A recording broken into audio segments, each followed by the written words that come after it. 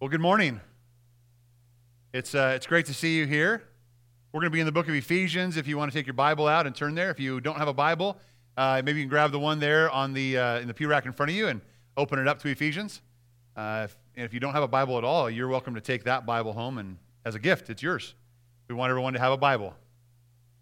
We're going to be in the book of Ephesians, chapter 4, and we'll bounce around to some other spots as well today. We are continuing in our series called The Family of God. And I just am overjoyed every week I get to come on Sunday morning and spend this time with you. And I pray that you feel the same way. Maybe not about me, but one another, right? And we get to be the family. And I want us to continually remember that families are messy, right? And we struggle sometimes. We struggle to be what we ought to be or who we ought to be to each other. And maybe we're a little more mean sometimes than we should be, or we're too nice at times, right? Maybe we're not as tolerant at times, or we're too tolerant at times. But as messy as it is, there's a beauty within the family of God that should be embraced. And it should be something that draws us together. And that beauty is the unity we share and the hope we share in Christ. And so today we're going to be looking at that more in depth. As we started this series called The Family of God, we began in Ephesians 4 and looked at verse 1 and 1 through 6 is where we're going to end up today. But we looked at first the character of the family of God. What are the marks in character that should be on us as the family of God? And it was a difficult sermon, wasn't it? You were here. I'm going to remind us every week of it. The marks and the characters that we should be exhibiting towards one another are, first, humility. Humility, right? That I'm not all that I think I am. And that I humble myself and find that I'm not worthy of God's grace or His mercy or God's favor on me at all, that I'm unworthy. But Christ still loved me and sent His Son for me, and so I have confidence in Christ, not myself. And I let the confidence that I have in Christ be what picks me up and moves me towards you, and that would you move towards me. So it's humility, and then it goes into gentleness. Right? We're gentle with one another. We're meek with one another. We're not insisting on our own way or that we're right, but we bear with one another in gentleness. And we're patient with one another. Remember what that word means, that patient word? Suffering long. Right? Sometimes we suffer a long time for one another. It's important to do. And finally, that we do it in love. A love that says you're valuable and you're important, and that I'm going to bear with you as much as it takes. I'm not going to just get sick of you and say, I'm done, I don't love you anymore. Right? So the character of the family of God is important. And I love how Paul starts that in Ephesians 4, because without us starting there, we really don't have a very good launch board, a springboard into the unity that we share. And we saw last week that it's actually that character that really promotes unity. Wouldn't you agree with that? I mean, that if I'm humble and gentle and patient and loving towards you, doesn't that promote unity between us? Instead of the opposite, if I'm proud or I'm harsh, right, and I'm intolerant and like I'm quick to judge and I don't sacrifice for you. Yeah, that doesn't really promote unity. I mean, we see that in relationships all around us. So we start off with the character, and then last week we saw the unity we shared, and that the unity we shared then after that characteristics comes in the form of some conviction regarding who Christ is and what He's done for us. We're going to see that more today. It also comes, that unity comes supernaturally by divine power through God's Holy Spirit. And then we saw that it was for the glory of God, right? Because it's not about my pride and what I can accomplish or your pride and what you can accomplish. It's about what God is accomplishing in us and through us. Amen? And that's so important for us to understand. I've said this several times now in the last couple weeks. What is achieved within the body of Christ, within the family of God, by God's supernatural design, by the power of the Holy Spirit, can be found nowhere else on planet Earth. Tough for that to sink in sometimes, though, because we look around and say, I don't know if I'm experiencing that. You may not be. You may be treating the family of God like one of your extracurricular hobbies that you have. You may be treating the family of God like a list of legalistic things to do and to check off. That is not what this is. What we see happening in relationship of God's people with God at the center of that is supernatural and divine and is seen nowhere else on planet Earth. And it's amazing. It should draw us even more closely together, and we're going to build on that more today. Today, we're going to look at the family of God, and not only we've seen its character and its unity, we're going to look at its focus. That's the title of the message today. We're going to look at the focus of the family of God. So we kind of answered the how in the character. How do we react and relate to one another? In its unity, we looked at the what we're united in and by the power of the Holy Spirit. Today, we're going to look at more of the who and the why aspect of it, okay? So as we continue, we should see and be encouraged, again, that there is nothing like the family of God. The question is whether or not you and I are embracing the family of God in that priority, life-changing priority. I'm going to pray for us, and we're going to get into Ephesians chapter 4. Father, as we have come today, we come as the family of God. We're coming to partake in the Lord's Supper and remember your great sacrifice that you have made for us. God, we're remembering not only your sacrifice, but we're also participating in the public profession of faith through baptism. And God, what a special celebration that is for us. God, as we come together, we get to look to your word and we get to sing songs to you. And God, those songs are not just words that someone wrote down. They are truth from the word of God that speaks to our lives and speaks and sings to one another. We ask that you would preach to our heart from them.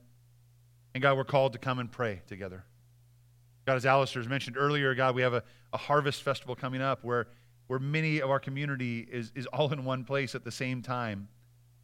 And God, we're drawing them, we're asking them to come and not only come, God, just for a candy or fun, but come because we love them and because you love them. We want them to know Jesus Christ.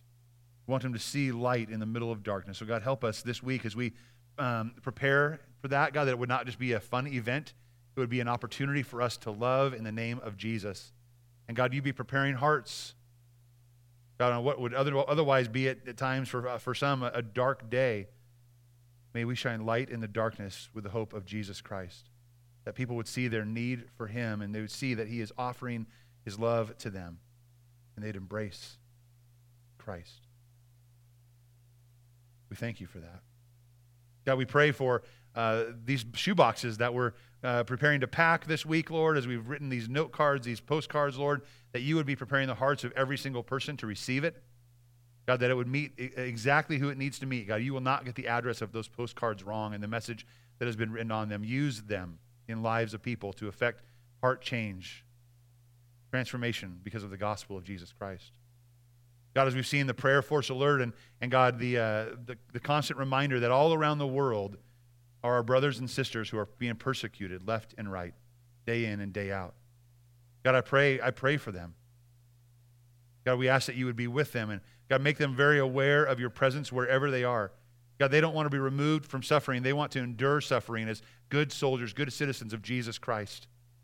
God, in the middle of their suffering, that they would proclaim the beauty of the gospel of Jesus Christ. So help them do that wherever they are, God, that we remember them, give them strength and power and courage by your Spirit. God, we look around the world at what's going on, especially in Israel, Lord, and Palestine, and God, in the Middle East. God, it's a mess, but you're the one who cleans up messes. So we trust you. God, we trust you with the Middle East. We trust you with our country. We trust you that you are sovereign over it. And God, that you have reigning and ruling power. And then God, what you are doing, we may not know, but God, we pray that light would push against darkness. God, we have persecuted brothers and sisters who love you in Palestine, in Gaza. We have persecuted brothers and sisters in Israel and in Iraq and Iran, God, in Lebanon and all around the Middle East, Lord. And we pray that you would be there. And God, the light that is within that church, the local church there, that they would rise up, God, and show and reveal the Messiah, Jesus. That people would come and see him and find salvation. God, we none of us are guaranteed any physical salvation on earth. But God, the salvation you offer is a hope for eternal life with you. We pray for that. We pray that you would be present there. We pray that your will would be done. We pray that, God, ultimately, we pray that you would come quickly. God, our desire is to see you coming, gather your bride, and finally rule and reign over all. Until that day comes, we will be faithful. We'll be faithful to pray. God will be faithful to give and to serve. We'll be faithful to proclaim the message of Christ as your body, as your family of God.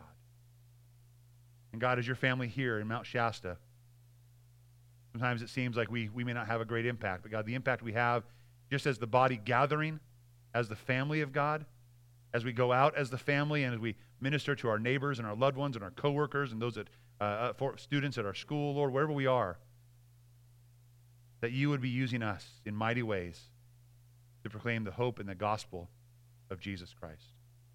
Teach us now through your word. Open our hearts and minds, and we invite the Spirit to convict us of sin and move us to a place of obedience. God, that you'd overflow worship out of us because we can't help but sing of the wonders of God. We thank you. We offer you praise.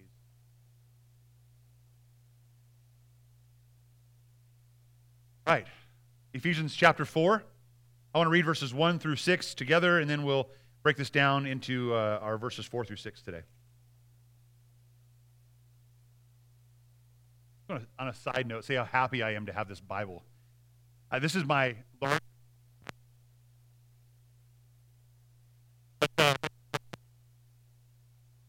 I didn't know where I'd put it, where it was, and Matt today showed me and told me, hey, your larger preaching Bible was in the pulpit the whole time. Oh, I have one here. I don't have to squint anymore. I love it. Bible's great. Ephesians 4, verse 1. Therefore I, the prisoner of the Lord, urge you to live worthy of the calling you have received, with all humility and gentleness, with patience, bearing with one another in love, making every effort to keep the unity of the Spirit through the bond of peace. There is one body and one Spirit, just as you were called to one hope at your calling, one Lord, one faith, one baptism, one God and Father of all, who is above all and through all and in all. This is God's word. We look at the text today as we go through verses 4 through 6. Again, in our title is looking at the family of God and its focus. What is the focus, or where are we rooted? Where does the power come from? And that's what we're going to look at today. So number one, and you'll see in your notes if you wanted to follow along, but number one is this. Its focus is, number one body, one Spirit, and one hope. You look at verse 4, it says that. There is one body, one Spirit, just as you were called to one hope. It's important for us to focus in now on where does this strength come from? And I really want you to be analyzing, and I don't even know how to quite say this well for you and I. I'm still kind of working through this in my own life day to day. But there is something, again, different about the family of God from every other connection and organization outside of it. And if it's not, it's not something wrong within the family of God, it's something wrong within me. Because there is power behind it. The focus of the family of God is one body and one Spirit. Like that's the part that's different from, we can have one bodies all over the place, right? I can be part of whatever club I want, and we're one group.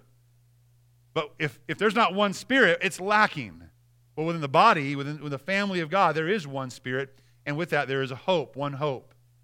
Ephesians chapter 1, it says this in verse 13. In him, that is Christ, you were sealed. I was sealed. You were sealed with the promised Holy Spirit, right? There's the one Spirit. When you heard the word of truth, the gospel of your salvation, and when you believed. Isn't that amazing that when our heart responded in faith to the gospel presented to us, when we said yes to Jesus and we believed the gospel and we repented of our sin and trusted in Christ, we were sealed. Not just like, oh, okay, you're a part of the club now, good job. But the Holy Spirit of God, supernaturally, by divine power, sealed you. It says in verse 14, the Holy Spirit is then the down payment of our inheritance. It means you're going to get what he promised. And what is that? That's eternal life. That's forgiveness of sin and eternal life with him. Well, there's our one hope. In one Spirit, we have this one hope. Again, not found in any extracurricular club anywhere on the planet, by the way. Only within the family of God, one body. He is the down payment of our inheritance until the redemption of the possession, until it comes to the praise of his glory. That's why we say, come, Lord Jesus, come quickly. I want to read a passage out of 1 Corinthians 12. Go there in my Bible. I read this last week as well, but I thought it was fitting, and I hadn't put it in originally. So 1 Corinthians 12, verse 13, because it talked about baptism later, but what does this look like by the one Spirit? It says, we were all baptized by one Spirit into the body, whether Jews or Greeks, whether slaves or free, we were all given one Spirit to drink. There's a difference between baptism and baptism of the Holy Spirit. When you and I believed and were sealed with the promised Holy Spirit, we were baptized into the Spirit, into Christ. That the Spirit now would indwell you and I through faith in Christ. One Spirit. And we were brought into one body. In verse 12 of 1 Corinthians 12, he says, for just as the body is one and has many parts, and all the parts of that body, though are many, are one, so also is Christ. So we were brought by the power of the Spirit, and we are indwelled by the power of the Spirit, by one Spirit, into one body. And that's you and I together here. Turn to Ephesians 2, if you would. Ephesians 2 is just a page back from where you were. In Ephesians 4. You know, what's interesting, if we could pick, if you were asked, like, hey, pick a place for God to reside. Like, where would God reside? Where should that be? I think maybe some of us would come up with oh man, I'll make this grand, amazing temple or this place of worship, right? We'll overlay it with gold, suitable for His honor, right? Or maybe it would be in a pure place, like outside of the city and in the mountains where there's fresh air, right? That's God. This is where we want you to reside. We want you to have the best water, the freshest air possible, right? This is where we're going to have you reside. But I think wherever it is, I think most of us would say it probably wouldn't be like, God, you should reside in me. Like, I'm a worthy place for you to live. You know why we probably wouldn't say that? It's because we look in the mirror every day. We're like, I'm a little dirty. I'm a little unworthy. I'm a little unclean. I don't think God really no, I mean, I'll come and worship you, God, where you reside, because that needs to be a holy, holy place. But in me, no, that wouldn't be where I decide. But again, he's doing something supernatural. Not just logical or reasonable to us, but supernatural. In Ephesians 2, look what he says in verses 17 through 22. It's God pursuing us. He says, He came. He came and, see, we think, I need to go find Him. I need to go get Him. I'm not there yet. He came to you. He came and He proclaimed the good news of peace to you who were what? Far. You were far away. And peace to those who are near. Talking about Jews and Gentiles. For through Him we both, what is accomplished here? We both have access in one Spirit to the Father. We both have access. Equally access. There's a unity that's shared. Again, that's the body of Christ, the family of God. There's unity. He goes on, he says, so then, you are no longer foreigners and strangers. Like you were far away, you weren't near to God, you're not strangers anymore, but you are members of God's household, built on the foundation of the apostles and the prophets, with Christ Jesus Himself as the cornerstone.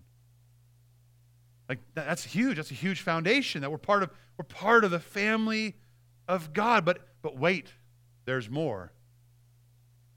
Verse 21 says, in Him, the whole building, this new temple, this organic family of God, the body of Christ, this new temple, this whole building being put together, you and I brought from different places, many into one, grows into a holy temple in the Lord. In Him, you are also being built together for God's dwelling in the Spirit. This is our focus. It's the power of the Spirit of God to draw us, pursue us, to draw us in to Him, that in Him we would have hope and we would be part of one body. I mentioned this last week, how special it is when you run into a believer that you've never met in your life, right? You're in an airport or a coffee shop, or you're out of town and you start talking and something gets brought up and you're like, oh my gosh, instant best friend forever right there, right? Because we have a unity that we share. It's unique across the board. It doesn't matter what country you're in or what state you're in. It's amazing to see the unity we share because of one Spirit, one hope, and one body. We're to grow individually because of that Spirit, but we are also to grow by God's power and grace together. And what's unique about that? It was interesting this morning in Sunday school, our class is going through the book of Acts, and I just wanted to to share this one little verse. Barnabas, who is the son of encouragement, he was the encourager. If you wanted support and just a friend, that was the one to have. And he was on his way. He was sent out to meet these believers. And as he went there, it says, when he arrived, he saw the grace of God. He saw the grace of God. You know, you and I, who are part of one spirit and one hope and one body, we should just exude the grace of God. People should see that. Like, when they come, like, oh, wow, there is something special here. There's something unique here. And that should be happening individually as well. When you and I are out wherever we are, that we have this amazing hope and the Spirit of God lives inside of us, and that we are showing the grace of God to people. But then as we come together, how much better, how much bigger should that be, that draw that we have to reveal and show the grace of God? What does it mean for us? Well, don't resist what the Spirit of God is doing. He is up to a supernatural work that is way beyond you and I. Praise God for that. If it was up to us, we would make a mess of it every single time, or most every single time. But let's let God be God and let His Spirit guide and be the power and the source that draws us into one body and to have one hope. Number 2, what should the church's focus be? Well, we see it next in Ephesians 4:5. It's one Lord, one faith, one baptism.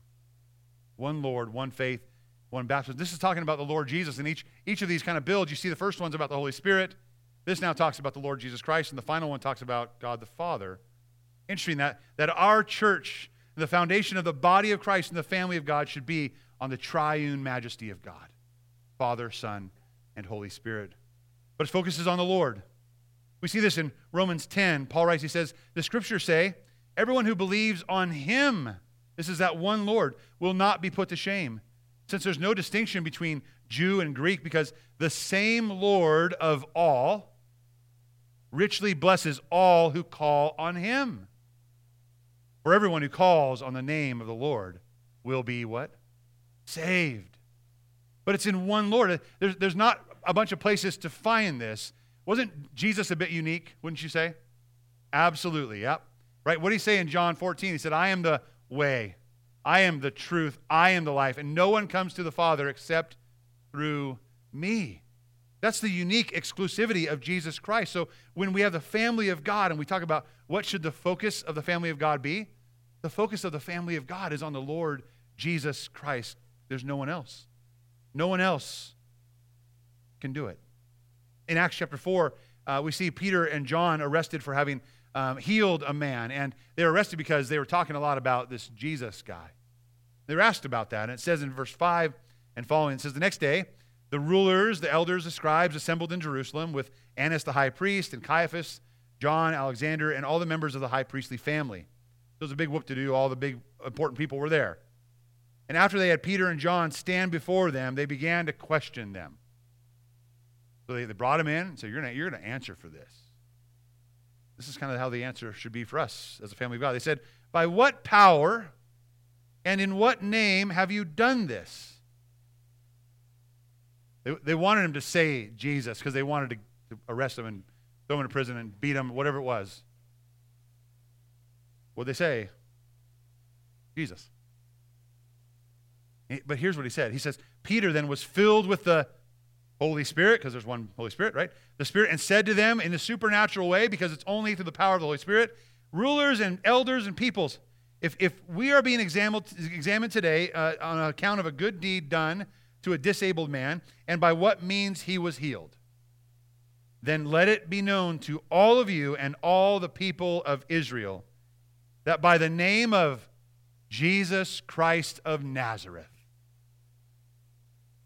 whom you crucified, and whom God raised from the dead, by Him, this man is standing here before you healthy. Oh, okay. They wanted him, it's Jesus, or we're part of this group.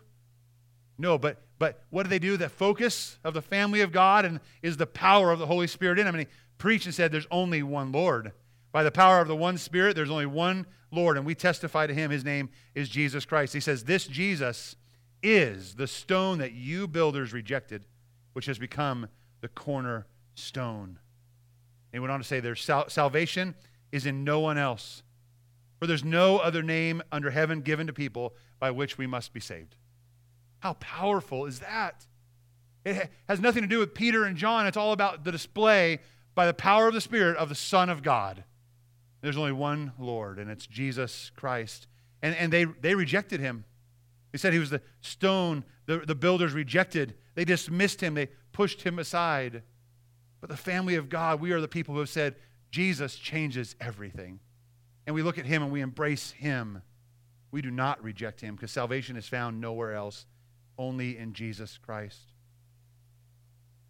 Going on, Paul writes in 1 Corinthians 15, he says, I passed on as most important to you what I also received, that Christ, this is talking about the one Lord, right?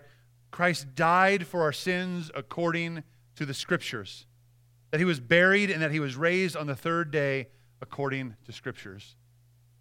What is he preaching? He's preaching Christ crucified. He said that in Acts. Peter and John said the same thing. This Jesus whom you crucified, but God, what? Raised from the dead. He's our everything. There's salvation in no one else. Why? Because when he died on the cross, he died and shed blood in a place I deserved to die and shed blood. That when he died on the cross and shed blood, he died in a place that you deserve to die and to shed blood.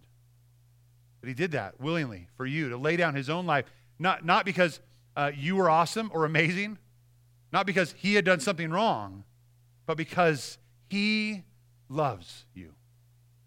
And he wants you to be whole, and he wants you to be healed, and he wants you to be forgiven, so you would have life in the Messiah, Jesus Christ. And it's only in him there is this power.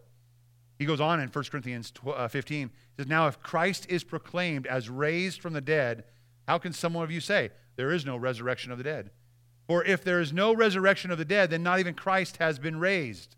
Interesting, right? We're proclaiming Christ, his crucifixion and his resurrection, that the power of God is on display because Christ was raised from the dead. Amen?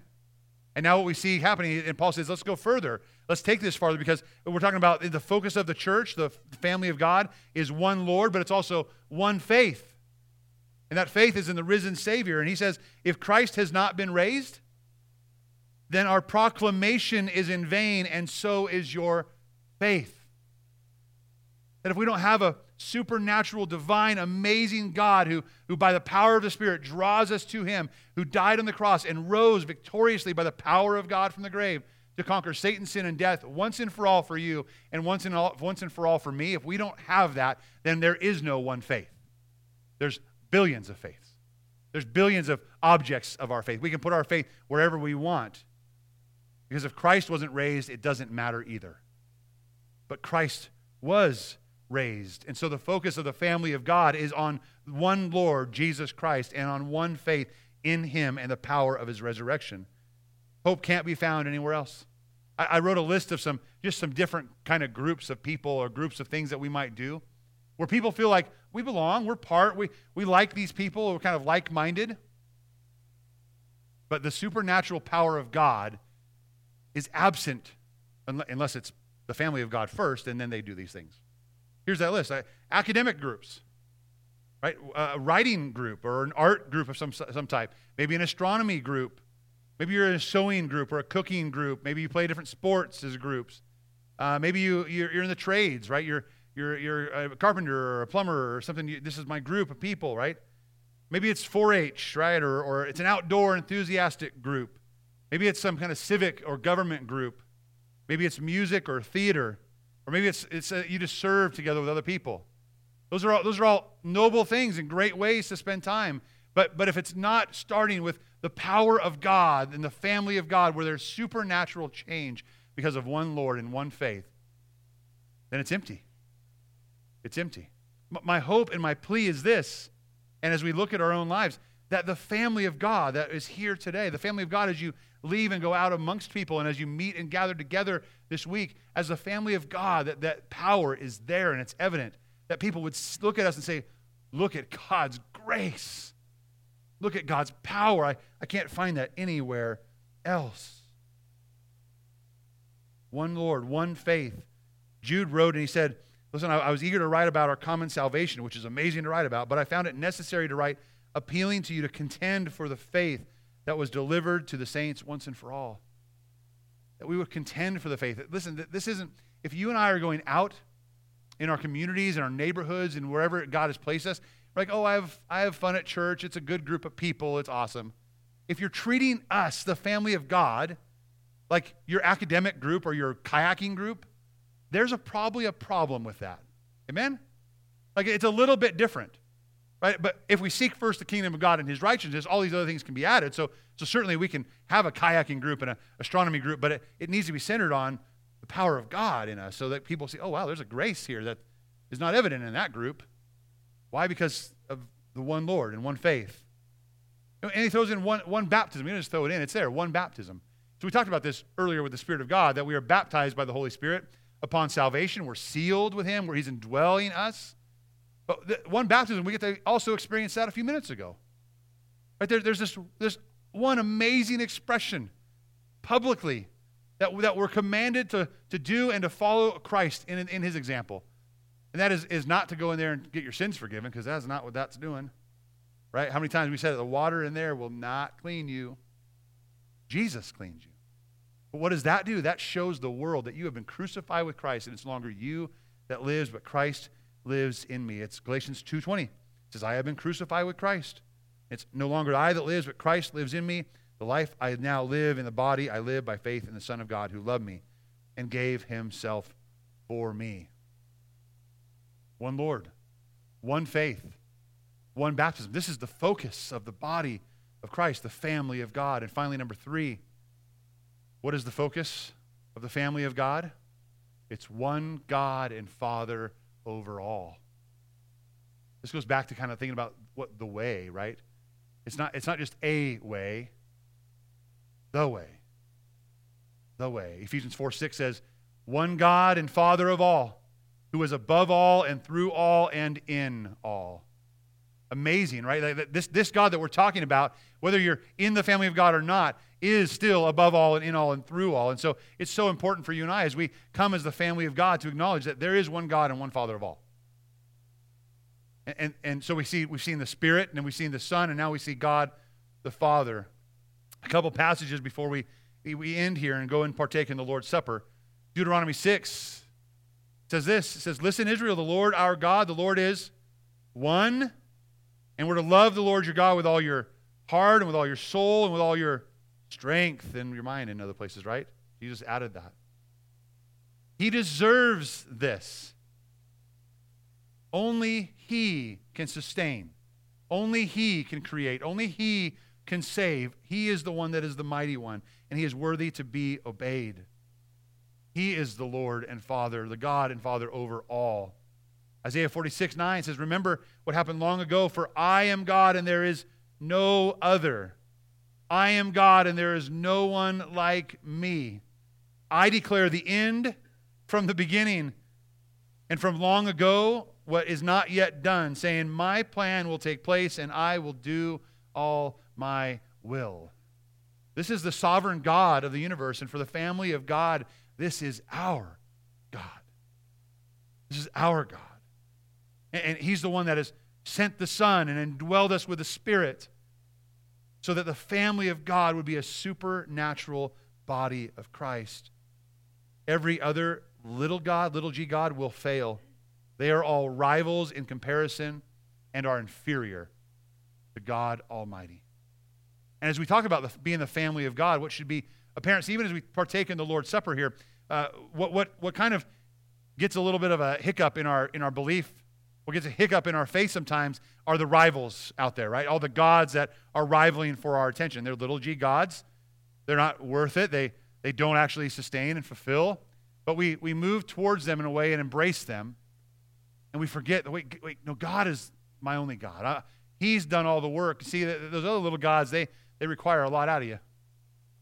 They take a lot of who you are. They eat away at your soul. They make you remember how unworthy you are, and then you continue to feel bad and ashamed of how you're not living up and not adding up. And that little g God never really follows through or comes through for you. But there is a God who has come through. Amen? His name is Jesus Christ. And when he gave himself on that cross, he did all the work necessary for you. He did all the work necessary for me, that if we would believe in him, we would be forgiven of our sin. We would be saved eternally and have life eternally with him. And we would no longer be enemies of God. We would be friends of God. And that's what the Lord's table represents. As the family of God comes together, it's not something this club just gets together and does. It is something the family of God does, because there is one Spirit, there is one Lord, Jesus Christ, who gave himself, and we honor him as we submit ourselves to one God and Father over all and in all and through all. Every other little g God, again, is inferior. Paul writes in 1 Corinthians, even if there are so-called gods, whether in heaven or on earth, as there are many little g gods and many little l lords, yet for us there is one God, the Father. All things are from him, and we exist for him, and there is one Lord, Jesus Christ. All things are through him, and we exist through him. Amen? It's all about him. It's all about him. In him we live and move and have our being. There is one God over all. We, the family of God, it's amazing that we, as the family of God, we have peace with God that provides us with real and lasting hope. My final verse, if you turn with me to Romans chapter 5 today. Larry started us off today reading this in the opening. I'm just going to read a little part of it. It's been one of my favorite verses for many years, even as I was a teenager. When you think about what God, this amazing God, one Spirit, one Lord, one God has accomplished for you and I. As we put our faith in him, Paul writes in verse 1 of chapter 5, he says, therefore, since we have been justified by faith in Christ, right, we have peace. We have peace, real peace with God through our Lord Jesus Christ. We have also obtained access through him by faith into this grace in which we stand, and we boast in the hope of the glory of God. We don't boast in us, do we? We boast in the hope of the glory of God. We have hope. There's one hope. And not only that, verse 3, but we also boast in our afflictions, because we know that affliction will produce endurance, and endurance proven character, and proven character produces hope. Hope. This hope does not disappoint, because God's love has been poured out in our hearts through the Holy Spirit who was given to us. I think that sums up, right? This focus of the family of God. It's on one Spirit and on one Lord, the Lord Jesus Christ, and one God of all. And that gives us a hope beyond measure. And so as we participate today in the Lord's Supper, we're going to be inviting our children back in here in a moment, and they're going to come down, and it might be allowed for just a second. We're going to have our worship team come down. If you want, a worship team can come up now, actually, if you would do that. And we're going to participate in the Lord's Supper. We're going to participate in worship and thanksgiving and remembrance of what the Lord has accomplished and done for us here in a few minutes. The question is this: are we treating the focus of our unity like an add-on, like an extracurricular club, like, oh, we went to church today and accomplished it? Or are we treating as this is the one body and one Spirit and one Lord, one faith, one baptism, and one God and Father of all, producing in you and me the one supernatural divine hope that only can be produced from God within the family of God? And if it's that hope, it should be celebrated then today, shouldn't it? It should be celebrated, and as we partake, it should be remembered. We're going to have our kids come up, and if you would, let's go ahead and stand together for prayer.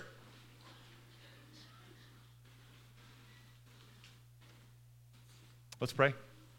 Father God, I thank you so much for your great love, your grace, and your mercy.